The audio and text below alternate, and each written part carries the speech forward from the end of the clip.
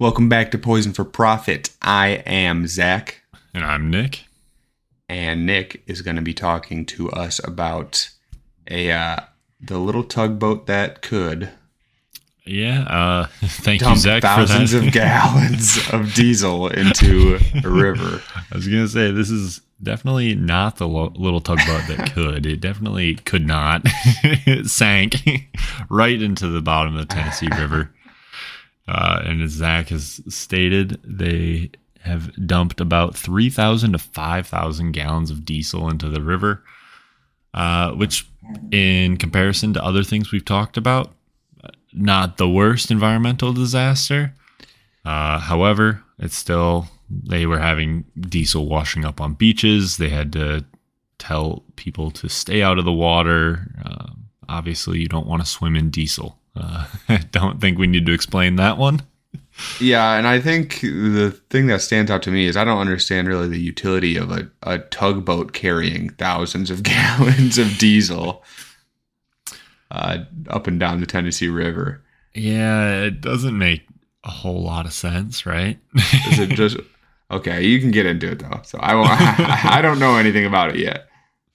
Yeah, I mean, it sounds like the tugboat also was just kind of hanging out. Like, it sounds like it was either docked or moored in the river because there was no one aboard, so there's no injuries or deaths immediately. I'm sure we have injury from people probably swimming in the diesel unknowingly.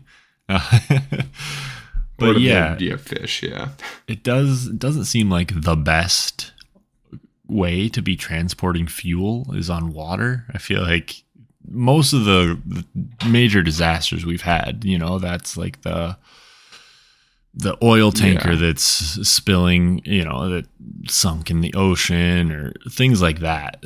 We know that this is a very dangerous way to be moving fuel. And for the most part, I think a lot of it does happen on land. There's a reason that gas stations are on land and not floating in the river. So, yeah, I'm curious if this was like AAA type tugboat. You know what I mean? like for other boats that get stuck or run out of fuel or something going up the river.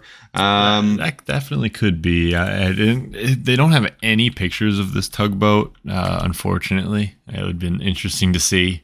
But yeah, it definitely could have been like Tugboats Are Us or something like that. But yeah, like I said, this isn't the craziest headline we've talked about, but I thought it would be a very interesting way for us to talk about how the difference in energies. So, a big point that comes across my mind is that wind and solar aren't doing this. You can't, if a windmill sinks into the ocean, sure, it's pollution. There's still going to be steel. There's going to be bolts, nuts, whatever have you. That's going to still be in the ocean, sure. But at the end of the day, you can go scoop that right up. No big deal. Diesel, that's a little bit harder of a thing to get out of a river, especially a moving river like that. It's going to be all over the place. There's almost no way you'll ever get it all. Same thing with solar. It's not, that's not sinking into the river either and causing such a big issue. But I feel often that energies, they talk about how solar is not, it's not an option, but at the end of the day, it's not causing these massive amounts of pollution. So, this is just a small story, but there's stories like this that happen, I want to say daily, but let's be conservative, probably weekly. This stuff, something along these lines happens. Yeah. And I think it might have been last time when we talked about the vulnerability of oil and gas. And you've seen it now. It's like, it's not just the extraction and the refinery process. It's also like, this is the end product, right? That the consumer uses.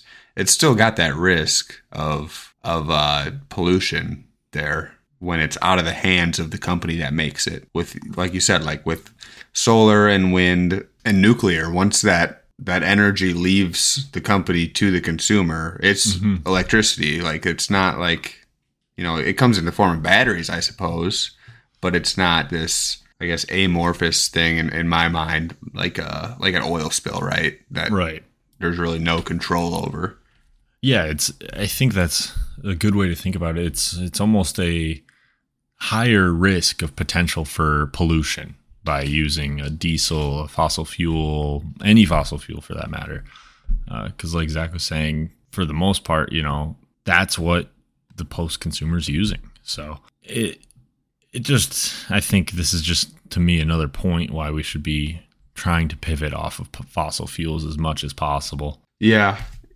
And you're right. I mean, like, you can't really trust this stuff not to happen anymore because it happens so often. The pivot off of fossil fuels is definitely important. It takes investment, right? So we need boats that run on, just battery power to get over these kind of things. Definitely.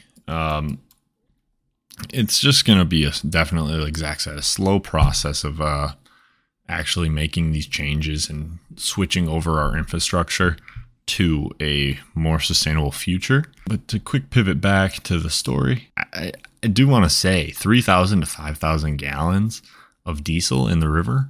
I mean, we joke about how this is a smaller one, but that is still a huge amount of diesel going into this river. I'm sure they're going to be seeing fish die off. I mean, life of all kind dying. And then I also kind of wanted to end cap this with they have started their cleanup process, but this is always going to be a cleanup process, because to think that they're going to find all of the diesel that has been released in this river is just absurd. Thank God we have the Alabama Department of Environmental Management on the case. Managing the environment.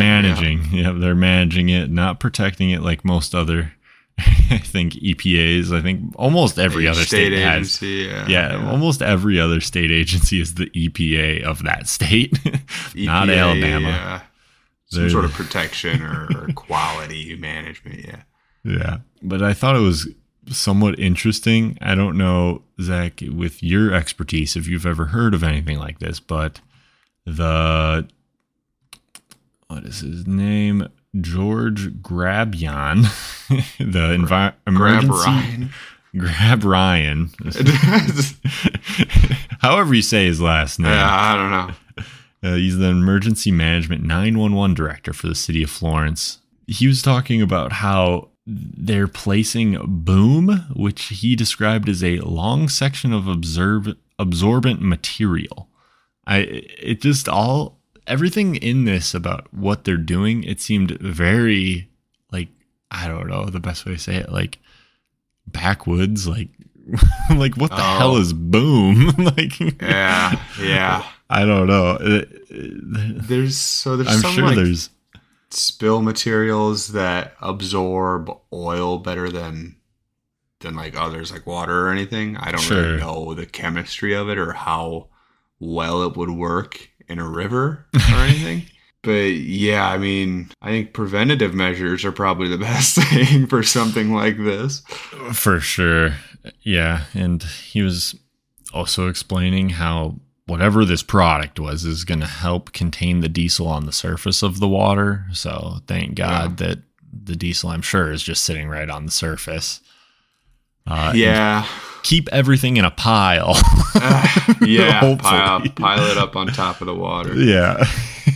Yeah, I mean, I was just, I don't know. I don't want to talk too much trash on this guy, but I just think that this is, I don't know. It seems like they're doing the bare minimum to clean it up as well. I don't really foresee it actually happening.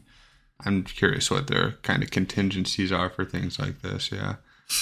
The thing about, like, the Tennessee River and rivers in the South is, like, a lot of people eat fish from that, from those bodies of water because they need to. Like, Triana is in Alabama, and that's, like, the epicenter of, like, DDT pollution in the South, and people were eating fish out of there for a long time, and their blood levels of things like DDT were like the highest in the whole world.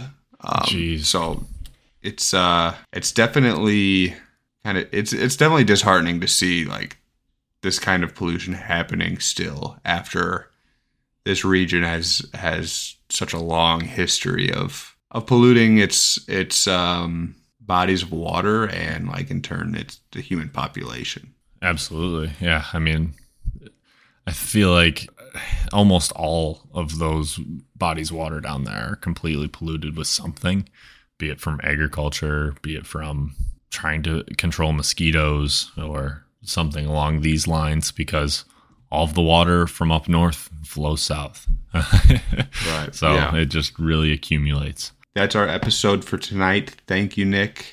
Always interesting to talk about these things happening in the Southeast United States. We will have the article linked in the show notes along with our social medias. Follow us there. Send us articles to cover. Give us your takes and we'll talk about them on the show. Anything else, Nick? Just thank you all for listening. As always. Talk to you next time.